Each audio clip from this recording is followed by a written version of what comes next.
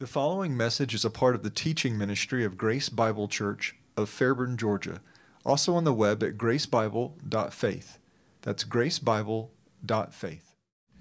We're ready to resume our study of hermeneutics. This is the next to the last chapter in Zook. Next week deals with application, and we'll talk about that, kind of the distinction between interpretation and application. But today is the use of the Old Testament in the New Testament. And this is something we've talked about already quite a bit, just in different ways when we went through the life of Christ, when Matt taught us on Isaiah 7. It's a real important issue, and it's a real intriguing issue in a lot of ways. How you decide, or what you decide about how the New Testament uses the Old Testament is going to shape your theological system. It's going to shape your theological conclusions.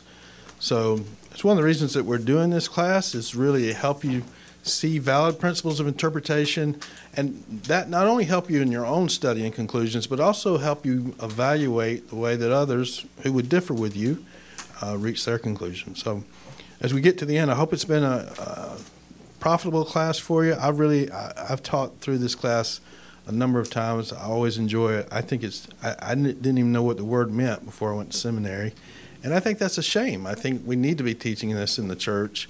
So I'm really grateful for the opportunity.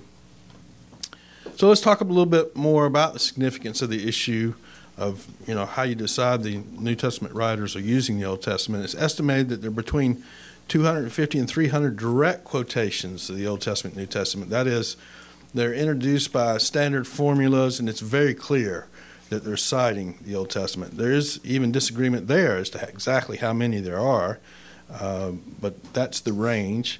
Now, once you move to an allusion is not so explicit. It's questionable whether or not the author is actually quoting from the Old Testament or even just alluding to it. And that range, as Zook records it at least, is from 442 to 4,105. So you can imagine people, might use two words that come in the same order in the Old Testament, and they see it in the New Testament and say, well, that's an allusion. It really comes down to how you define what an allusion is. As far as citations, 23 of the 27 New Testament books have Old Testament citations. Only Philemon and the 3 epistles of John do not contain any. Matthew, Acts, Romans, and Hebrews are the ones with the highest concentration. We talked about this when we went through the book of Revelation. Over half of the verses in the book of Revelation have some allusion back to the Old Testament, but the Old Testament's never cited as a quotation in the book of Revelation. Both the citations and the allusions come from both the original Hebrew text, what's called the Masoretic text, and the Septuagint, which would have been the Bible of most New Testament believers during the era of the New Testament. The Septuagint, of course, is the Greek translation of the Old Testament that was done about 200 years before Christ.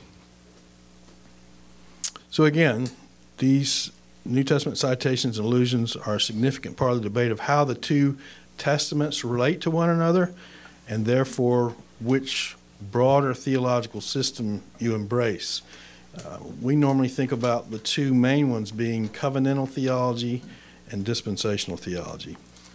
I came across this in another book that was written as a series of essays that were honoring S. Lewis Johnson, and this guy just looked at kind of church history and tried to identify the way that theologians have viewed the Old Testament across church history.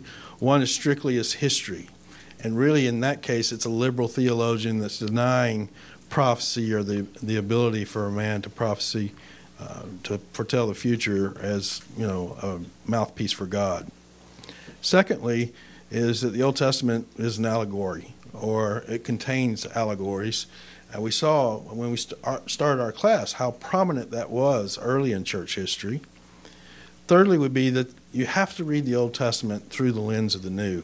That is the hermeneutic of covenantal theology. And it really, I think it makes the meaning of the Old Testament in its original context and to its original audience unavailable to that original audience. They didn't have the New Testament when they were reading the Old Testament, and I just don't think it makes sense to do that. Would they say they do that? I think so. It depends on how you ask it, who you ask, but they would definitely say that New Testament revelation trumps or is superior to Old Testament revelation, and that you have to read the Old Testament through the lens of the New. We do just the opposite. We read the New Testament in light of the Old, which makes more sense, right? Because we have the Old Testament, we have its background. The New Testament writers, granted, a lot of the New Testament is dealing with something that's completely unrevealed in the Old Testament. That is, it's dealing with the church. But particularly the Gospels and through the book of Acts, you have to have the Old Testament background to understand what's going on. So to me, it just makes sense that you would read the Bible in the order that it was given rather than reading something that came later. And they would say it's superior because it talks more explicitly about Christ, even though they grant that the Old Testament talks about Christ. But they would say it's superior revelation in that sense, and therefore, because it's superior, we have to read the Old Testament in light of the New. What that ends up doing as well is everything in the Old Testament is shadows or types of what's to come in the New, and the New Testament is the fulfillment of everything that was anticipated in the Old. And we would say there is some fulfillment in the New Testament for sure, but a lot still remains to be fulfilled. And we would just read those Old Testament, especially the Old Testament prophecies, more literally. And that's why we still expect, if they would grant, too, covenantalists would, that if you interpret Old Testament prophecy more literally, then you'd have to say it's not yet fulfilled. So they have to end up spiritualizing it, which they have no problem with, because they say that's what the New Testament authors do. So it's not like they don't have a case at all, but it comes down to wrestling with what's valid interpretive principles, and that's why I think this study is so important. So the last one, and this is what we would embrace, is that the Old Testament is complete. It has integrity in its own context. Now, when I say it's complete, I'm not saying that the New Testament's not important. It's extremely important. But I'm saying that you can understand what's being said in the Old Testament in its own context. The New Testament sometimes fills out what it says, but the New Testament doesn't change the meaning of the Old Testament passages. So I think, especially on this topic that we're looking at this morning, that methodology is really important. And we're going to give you steps at the end that talk about the method of trying to figure out how the New Testament writers are using the Old Testament. We talked about that some already. But people can come to different conclusions. But if you follow that method every time, I think that's the best way to be fair with the text. So in order to understand how the New Testament writers were using the Old Testament, every citation and allusion must be analyzed both in its Old Testament context and to understand what it meant then, and then how the New Testament writers are using it. It has to be consistent and fair, and it has to be done using good hermeneutical principles like the ones we've been talking about. So again, the ultimate issue is hermeneutical. So Zook lists the top 10 ways that the New Testament writers use the Old Testament. Some of these I think overlap, but we're just going to look at an example of each one, and we can start to see those differences more better. So first would be to point up the accomplishment or realization of an Old Testament prediction. In other words, this is the one we probably think about the most, is that something's predicted in the Old Testament and is fulfilled in the New. And here's one in Matthew's Gospel, Matthew 2, 5 through 6. He's citing Micah 5:2, one of the latter prophets. And they said to him, "In Bethlehem of Judea, for so it has been written by the prophet, and you, Bethlehem, land of Judah, are by no means least among the leaders of Judah, for out of you shall come forth a ruler who will shepherd my people Israel."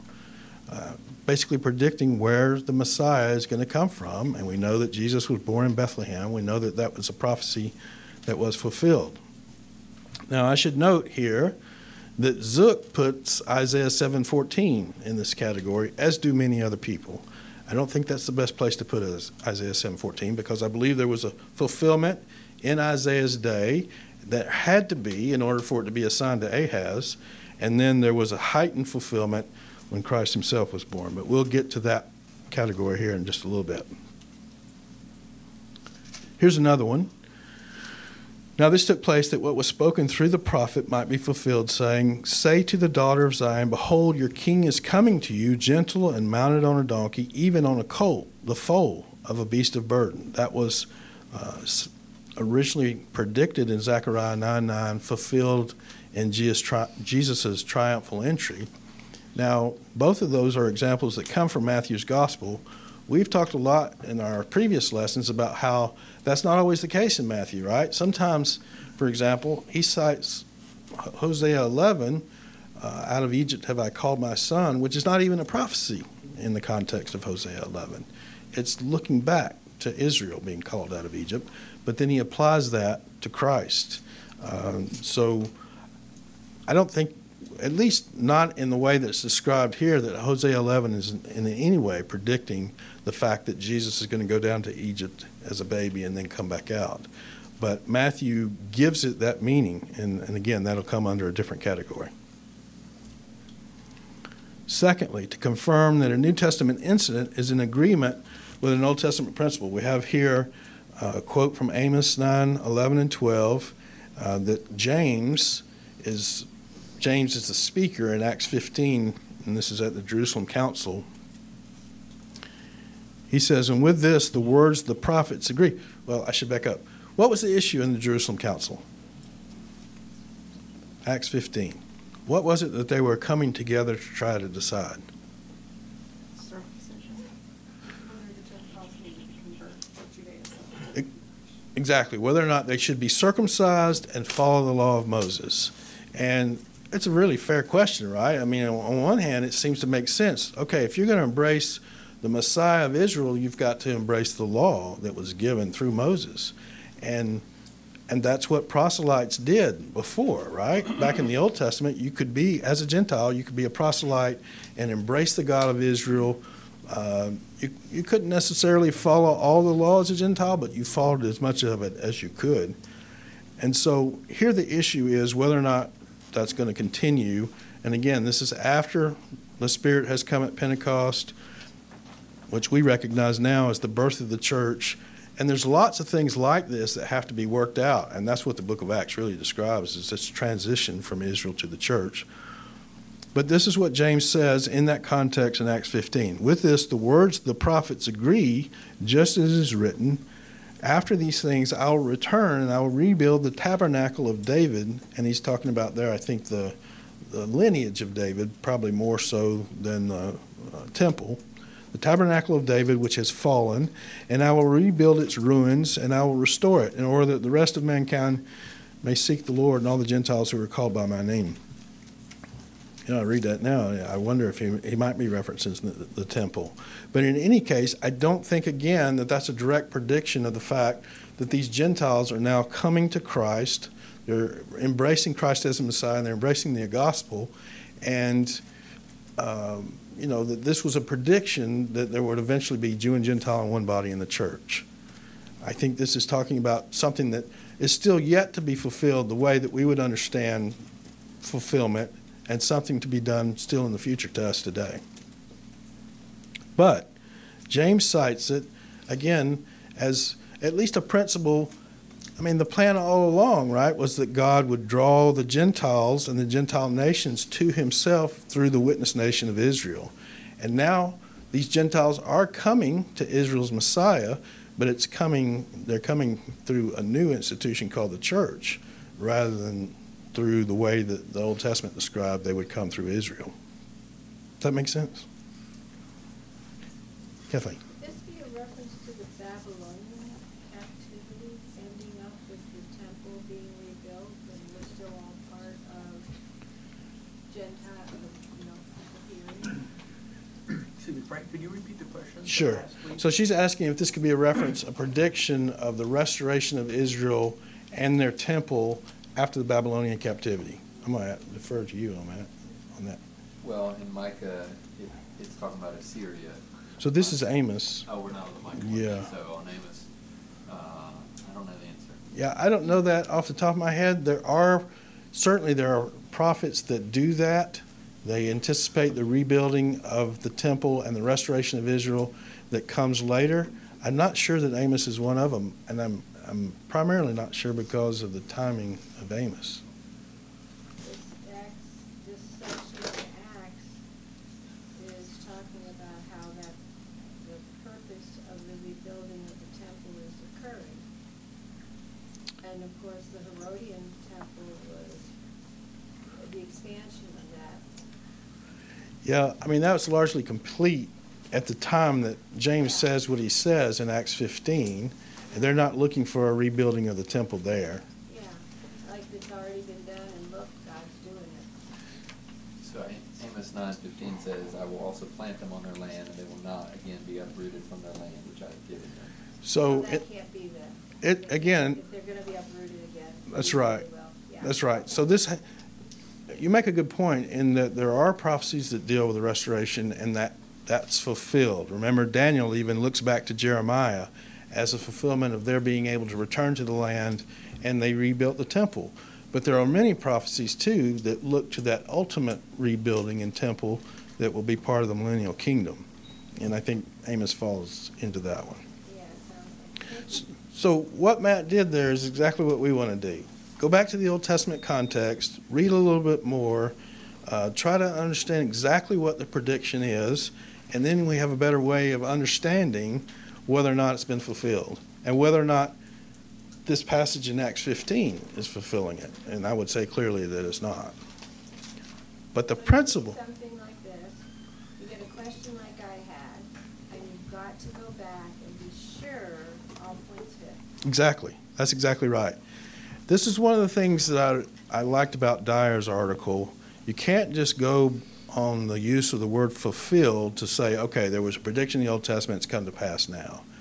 You have to go back and understand the specifics of the prophecy and understand how much or whether or not it truly has been fulfilled and where it's being cited in the New Testament. So fulfillment language, even the word fulfilled, which is not used in this one, but it's used a lot in Matthew's gospel, can mean other things than just a straight prediction and fulfillment.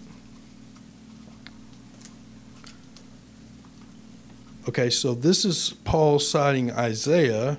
He's citing it in Romans 2, and it comes from Isaiah 52. You who boast in the law, through your breaking the law, do you dishonor God?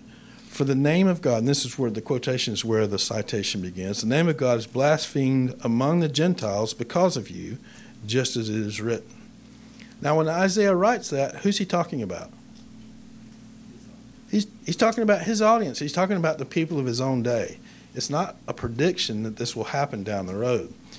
When Paul cites it, he's saying, again, just like it happened back there in Israel's history, this is what you're doing today. You boast in the law on the one hand, but you break the law at the same time, and that causes God to blaspheme. It causes God's name to be blasphemed, I should say. One more question. Sure. In the previous one, if we take this literally, this is actually referring to God saying, I will return, which would be the second coming. Yes. And so he's actually doing a lot of encouraging here. Yes. It happens a lot in the prophets. I mean, we'll talk about this, I suppose, when we get to Old Testament survey. There's a very simple storyline that runs through the Old Testament. It starts basically with Abraham, and that is the prediction that God, on the one hand, is going to bless Abraham, multiply his seed, make a great nation of him. And then not too many books down the road in the Pentateuch, there's a prediction, there's this option that he sets out for the nation of Israel. If you obey me, I'll bless you in every way. You'll be mighty as a nation. Other nations will be afraid of you. And I will end up drawing the other nations to myself through the blessings that I put on you. On the other hand, if you're disobedient, then I'm going to discipline you, and ultimately I'm going to throw you out of the land. And still, ultimately, even further, one day you'll repent and you'll be restored back to the land. All that is laid out in Genesis through Deuteronomy, especially in Deuteronomy 28 through 30. And as you continue to read the Old Testament, that's exactly what happens, right? Israel is disobedient. God's very patient with them. He sends prophets to them to call them back, and they refuse to listen. They'll ultimately cast out of the land, and they're still out of the land largely. I mean, there certainly were people that returned to the land when they had the opportunity, but there were a lot that did not. Still today, A lot of Israelites are not in the land, and they've yet to be restored to the land in the way that the prophets talk about them. Because in all these prophets, there's these promises of restoration that were built on the basis of what was said in Deuteronomy 30 that has still not yet come to pass. So if you take those literally, we're still looking for a future restoration of Israel, and all that happens when Christ comes back, as talked about in Amos 9. The Bible talks about people being restored to Israel. Will all the Jewish people one day be restored to Israel? Because remember, after the Babylonian captivity, there were some that decided, even though they could go back, there were some that decided to stay out. A lot. There are many who have good lives in other countries Yep. that are doing well and whatever, business people and all that. Yes. Are they going to just somehow, is God going to call them So divinely, supernaturally to go back to Israel, or no? during the time of the tribulation, a lot of Israel will be purged. I think this is something that's affirmed both in the latter prophets and in the book of Revelation. But there will be a section that's redeemed and recognizes Christ as their Messiah, filled with the Holy Spirit. Those are the ones that are sent to a place of protection in Revelation 12, and those are the ones that ultimately enter into the millennial kingdom. So at least at the beginning of the millennium, and I'm more convinced that at that point, all Israel's saved, even their successive generations recognize the Messiah, and we know with the other nations that's not necessarily the case, right? It all starts with redeemed people at the beginning of the millennium, but there's a group of nations at the end that rebel against God one last time. So, yes, once you get to the millennial kingdom, at least, I think all Israel is redeemed. But they've been purged through the tribulation period, and many of them, I think, die during that period. Okay, so prior to that, then they may die purged through, as though even though they're living in other countries. That's correct. Okay. Yeah, because of the worldwide nature of that tribulation. Right. I mean, my guess, there's a lot more Jewish people living outside of Israel today than there are inside, right? For sure. And even though they could come back there now, they choose not to for different reasons. All right, another way that New Testament writers use the Old Testament is to explain or clarify a point made in the Old Testament. So there's disagreement about what Jesus is doing exactly in the Sermon on the Mount. I don't think he's adding to the law or changing it. I think he's clarifying what the law meant from the very beginning. And there's a need to do that, right? Because for 400 years, there's been this silence from God, no prophet speaking. They've relied upon people like the Pharisees and the scribes to teach them the law and teach them what it said, and they've corrupted it. And so what Jesus is doing a lot of the time is contrasting what they've been taught, and sometimes it does match up with what the Old Testament says, but it comes from a very external kind of righteousness that the scribes and Pharisees demonstrated.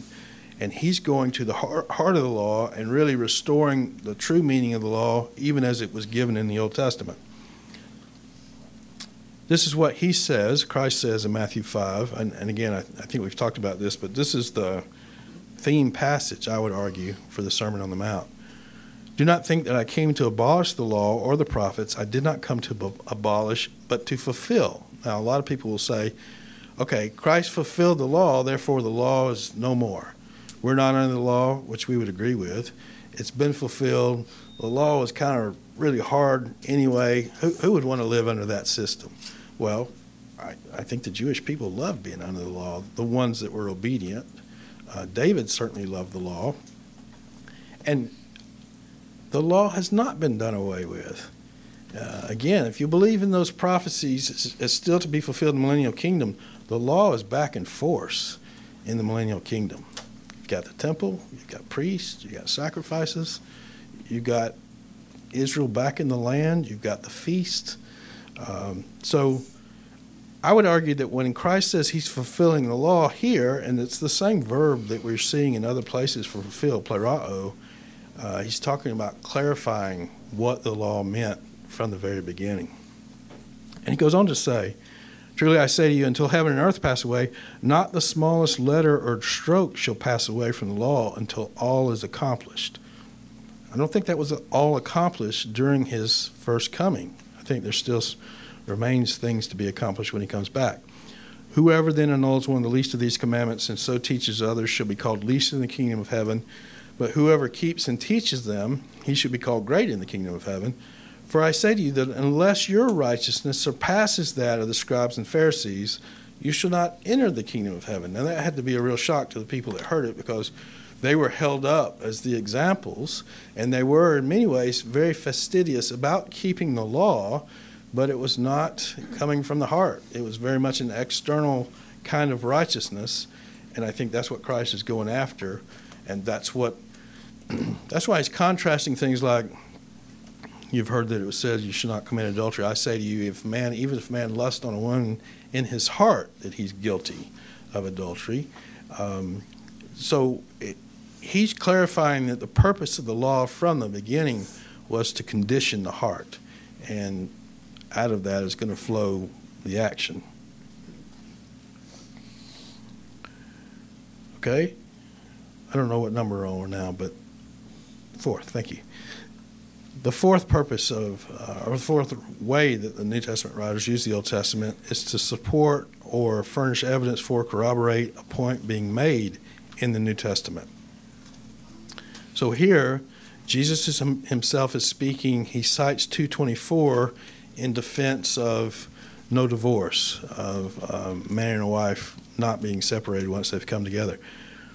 And he's interacting with the Pharisees as he does this. They said, Moses permitted a man to write a certificate of divorce and send her away. Now, here's the question in my mind. Where did Moses do that? I don't think he did. Now, Deuteronomy 24 talks about in its case law, it says, if a man takes a woman as his wife, and if he finds some reason to divorce her, I'm paraphrasing significantly here, and if he gives her a certificate of divorce. And then he goes on to say that if that happens and she remarries and then her husband dies and she tries to go back to her first husband, you can't do that. It's against the law. So I don't think Moses ever wrote or gave permission to give a woman a certificate of divorce. Pharisees in other places as well say that he did. I think that's a misinterpretation by the scribes and Pharisees. But then we have to deal with what comes next. Jesus said to them, because of your hardness of heart, he wrote you this commandment. Now, I think the commandment there is recognizing that is going to happen, divorce is going to happen, and he's dealing with the aftermath of it, Moses is, in that day. The main point that Jesus is making here is no, there aren't grounds in this case for divorce. He says, from the beginning of creation, God made them male and female. For this cause a man shall leave his father and mother, and the two shall become one flesh. Consequently, they're no longer two, but one flesh. What therefore God has joined together, let no man separate. So Jesus himself is citing the Old Testament to make his point and he's arguing against the Pharisees who believe there were certain cases where divorce was legitimate. Here's another example of the same kind of use. This is Paul in Romans 4, citing Psalm 32.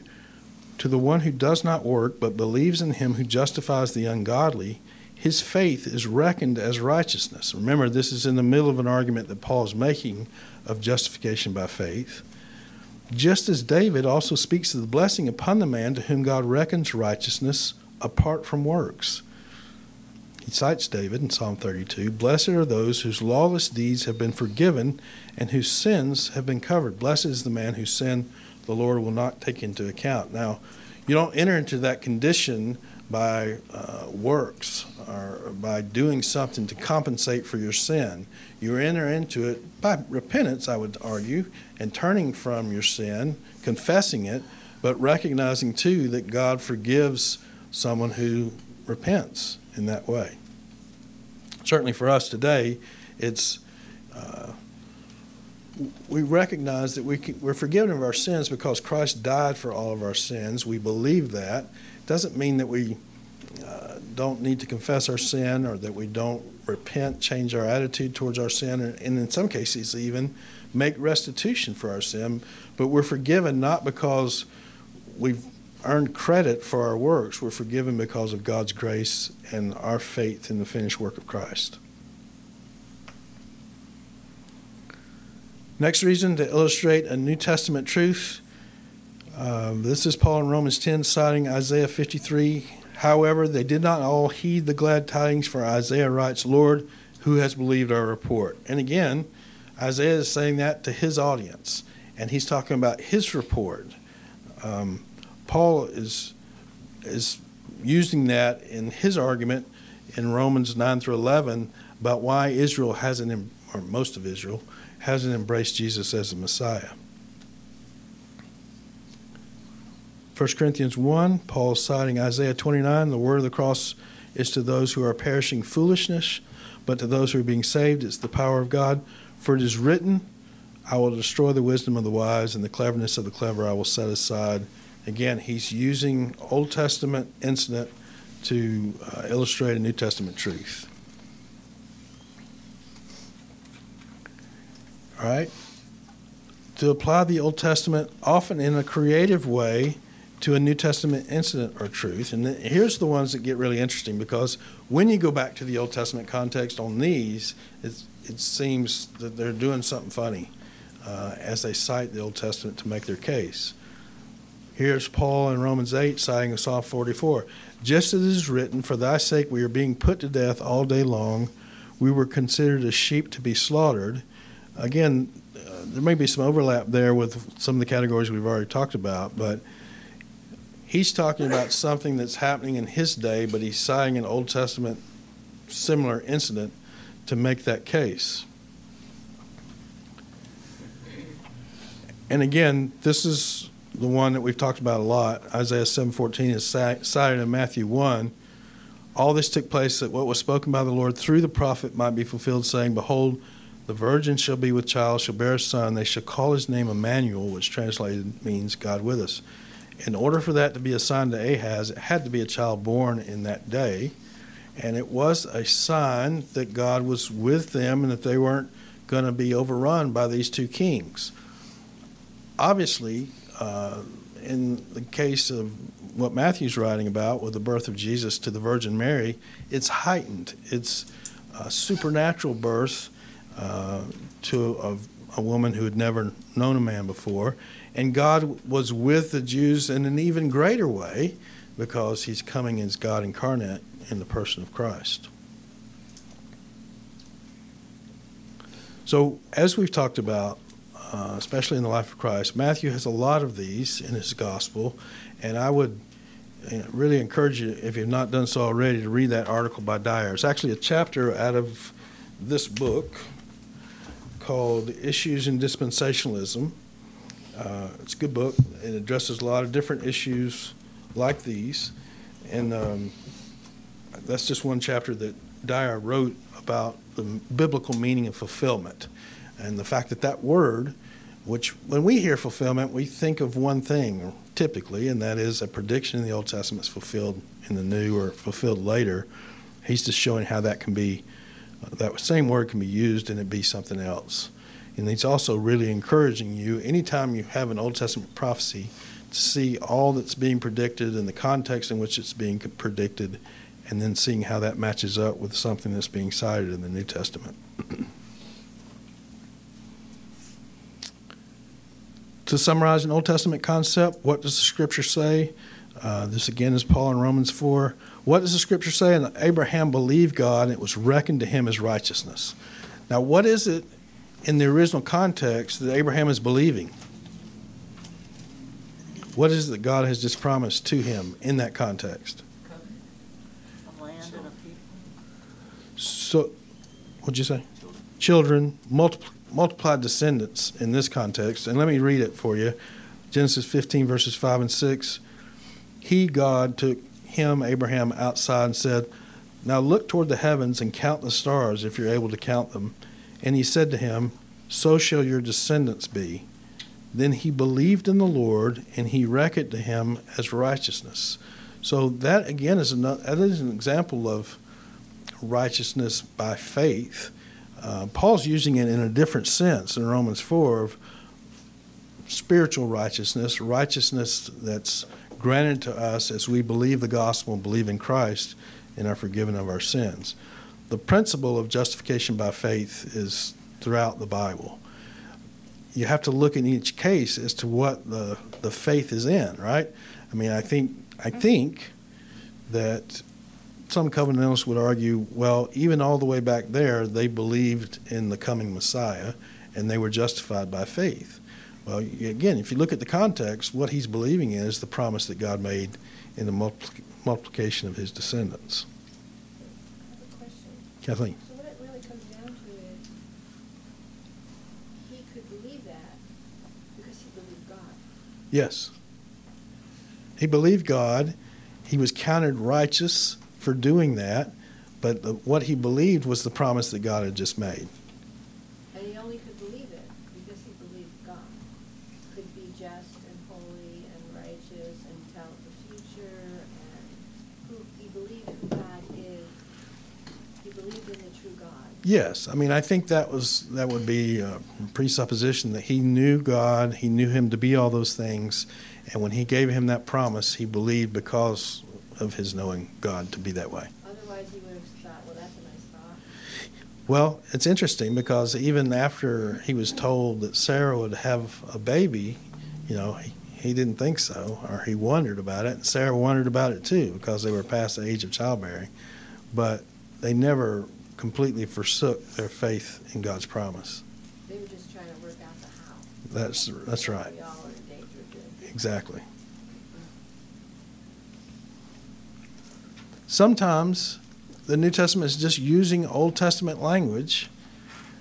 Peter is speaking about the church, and 1 Peter 2:9 says, "You're a chosen race, a royal priesthood, a holy nation, a people for God's own possession, that you may proclaim the excellencies of him who has called you out of darkness into his marvelous light."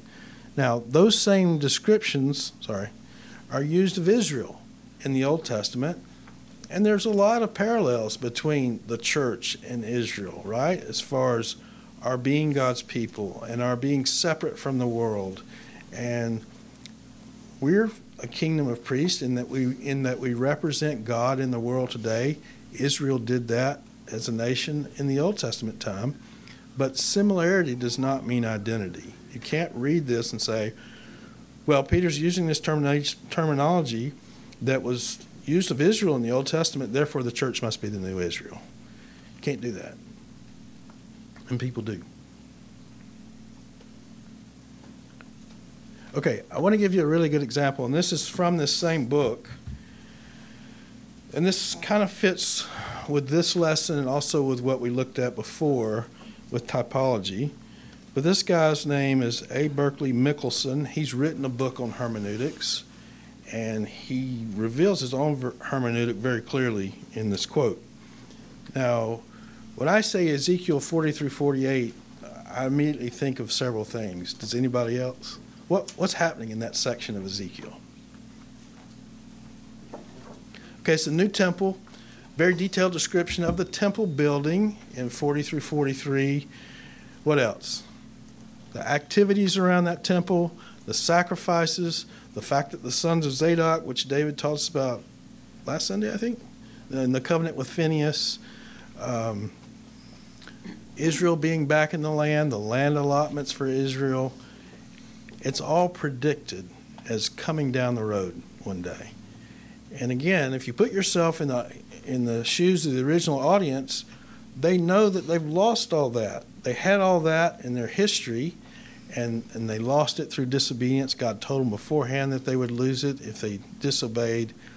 So how would they understand that passage? It would give them great hope because they're looking for their restoration as a nation. Kathleen? I read they only thought in terms of the present and the future kingdom. So were they thinking what we call the millennial kingdom when God sets up his throne? Well, at this point, if I got Ezekiel chronologically right, they had the kingdom in their past, right? So they would think of that as well, that they did have a kingdom in their history. They lost that when they ultimately were destroyed by the Babylonians in 586. And so they did look forward to the restoration of that kingdom. And again, it goes all the way back to Leviticus 26 and Deuteronomy 30, anticipating their restoration. So I should say it better. They thought of the present age and the future age. And the present age was different than the future age, because in the future age, the Messiah would be king. Well, again, I thought that's the same way you said it before. So they didn't. I just wouldn't want to leave out the past. Yeah, but that was all part of the That- age. That's what I read. Okay. So the church was not even thought. Oh, no. They Yeah. went from Jewish to Jewish. Well, there was just no revelation about church as Jew and Gentile in one body, the way it would become. And Paul calls it a mystery when he writes about it. So it was all about the nation of Israel, and that being the means by which the Gentiles would come to recognize their God. And they thought that's what Jesus was promising to do when he came, right? And he was. Yep. Yeah. And that's what we still believe is going to happen. But in the meantime, we have this entity called the church that wasn't foreseen in the Old Testament, and that's the means by which God is saving people today. But here's what Mickelson says as he interprets Ezekiel 40 through 48. And again, he has to read through the New Testament to do this. Because of what God did in Christ, there will be no return to the shadows. So that tells you that he's looking at that vision as a shadow of a greater reality. But rather there will be the worship of God on a transcendently higher level, holding to the one people of God in the New Testament consisting of Jew and Gentile, and he cites the scriptures there that support that. An interpreter could apply these materials to the worship of God in the time of consummation. The 12 tribes stand for the unity of the people of God. They don't stand for the 12 tribes of Israel as they are historically defined. If the interpreter keeps a literal base, while at the same time he makes use of the principles of correspondence and analogy, in the midst of the children of Israel forever, with Revelation 7, 9, and 15, which speaks of God's dwelling with those from all nations and tribes and people and tongues, Revelation 21, 3, which speaks of the tabernacle of God with men, he will dwell with them, he will achieve very satisfactory results. In other words, he's not seeing those as literal, Ezekiel 40 through 48. He's not seeing a literal temple in the future. He's certainly not seeing sacrifices. He said at the very beginning you wouldn't return to the shadows, and that's how he regards that whole system of worship in the Old Testament. So, again, that reveals his hermeneutic. And I hope now when you read somebody like that you would see what their approach is and how they're reaching their conclusions.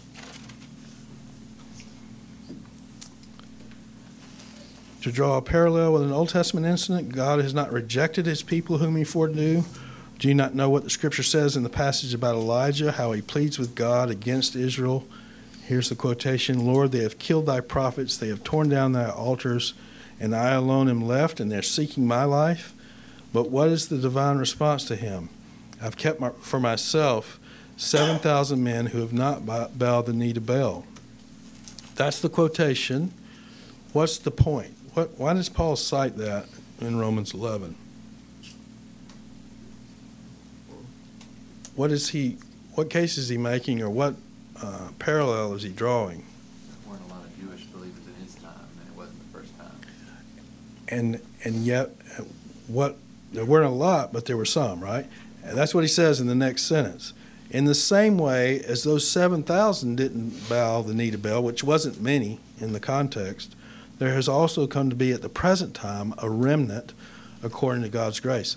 And the remnant in this case would be those that were within the church at this point in time, Jewish believers who had embraced Messiah.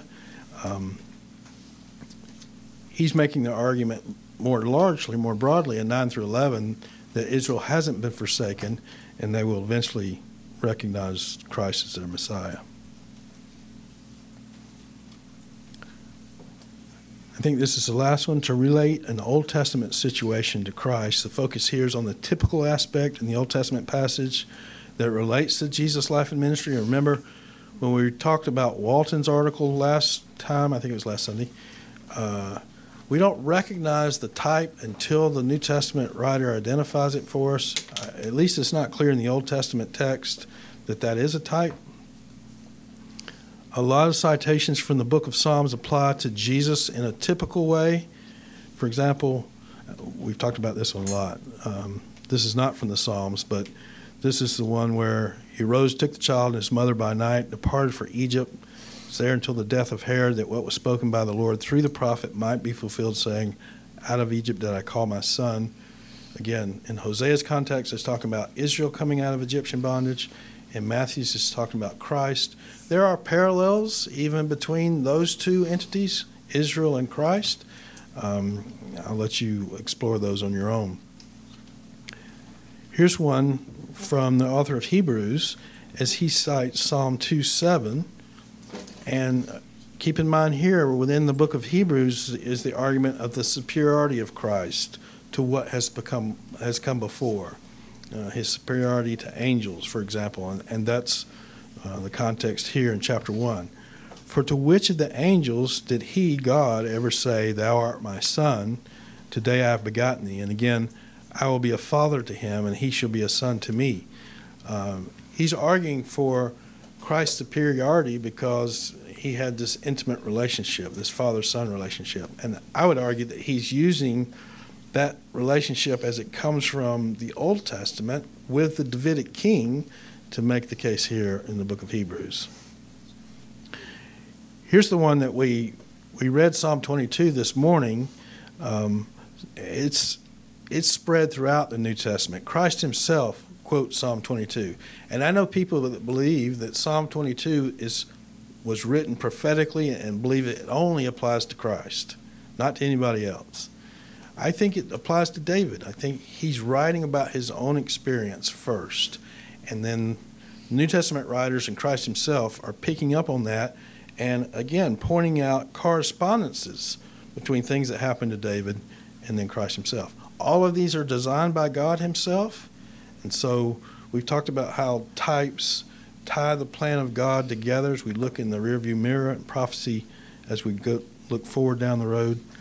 But this is just one example of Psalm 22 being cited. They said, therefore, to one another, and talking about Christ's robe as he's stripped naked and hung on the cross, let us not tear it, but cast lots for it to decide whose it shall be, that the scripture might be fulfilled. They divided my outer garments among them, and for my clothing they cast lots.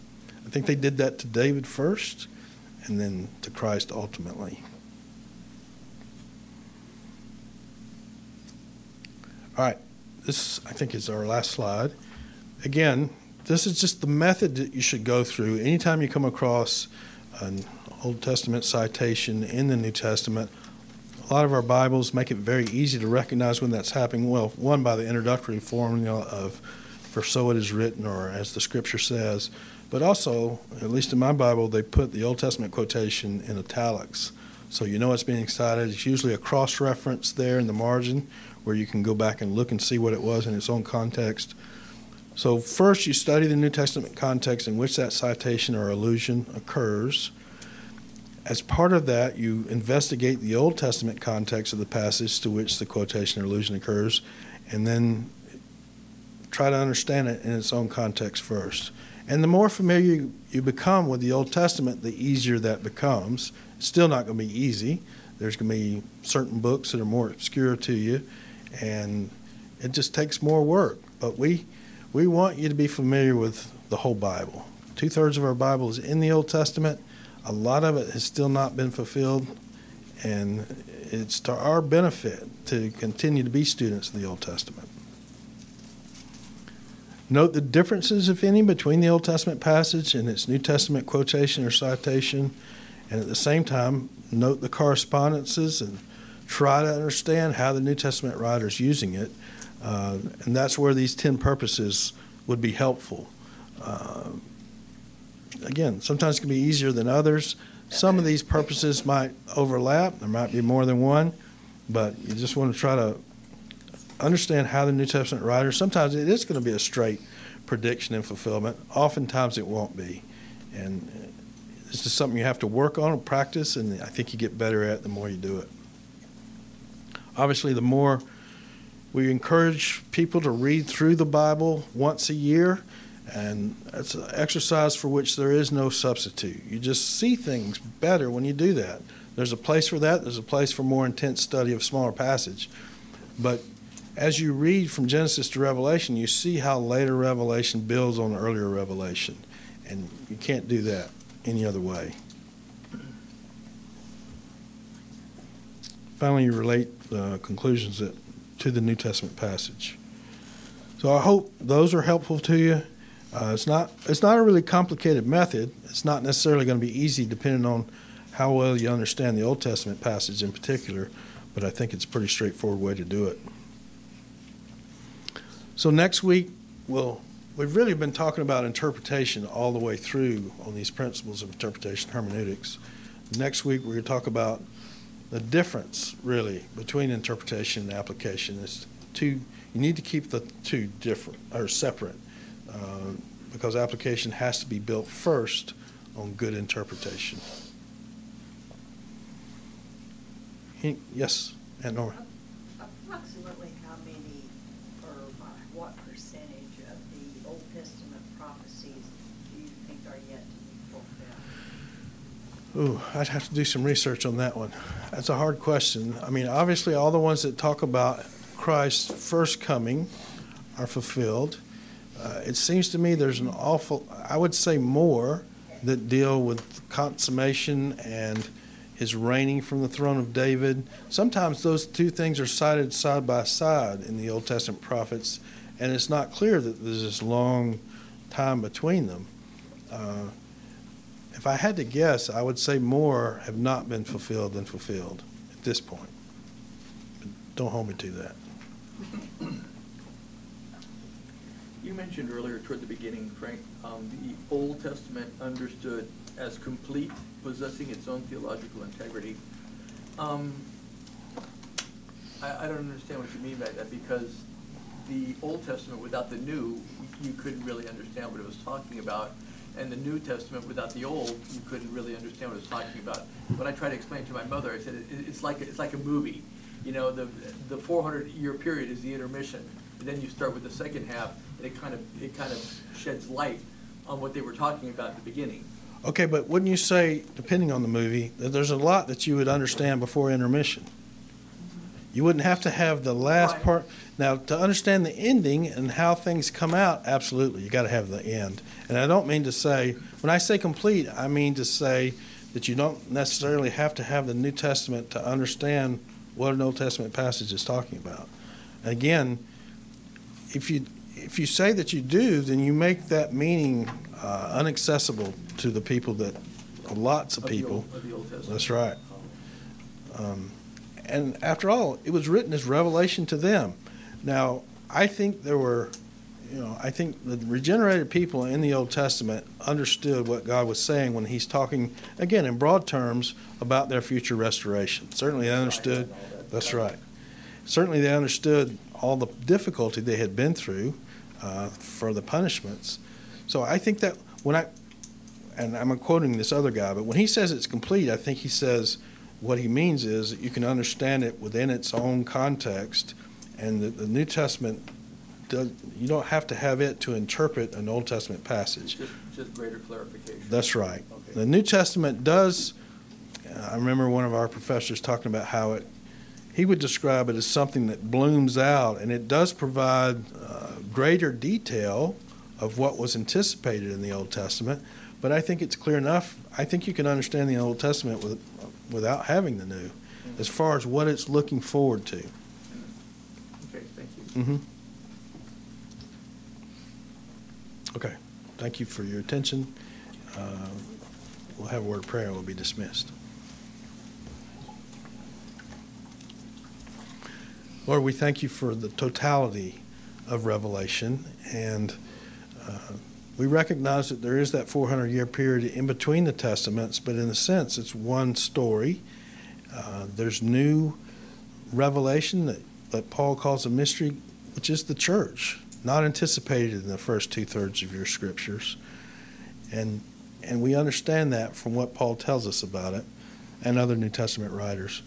But there's also this plan that you've laid out for us in the Jewish scriptures that we still look forward to many of the fulfillments of those prophecies, to the return of Christ, to the restoration of Israel, to a rule and reign of Christ on the throne of David, unlike anything that we've seen in history, and then ultimately to a new heavens and new earth.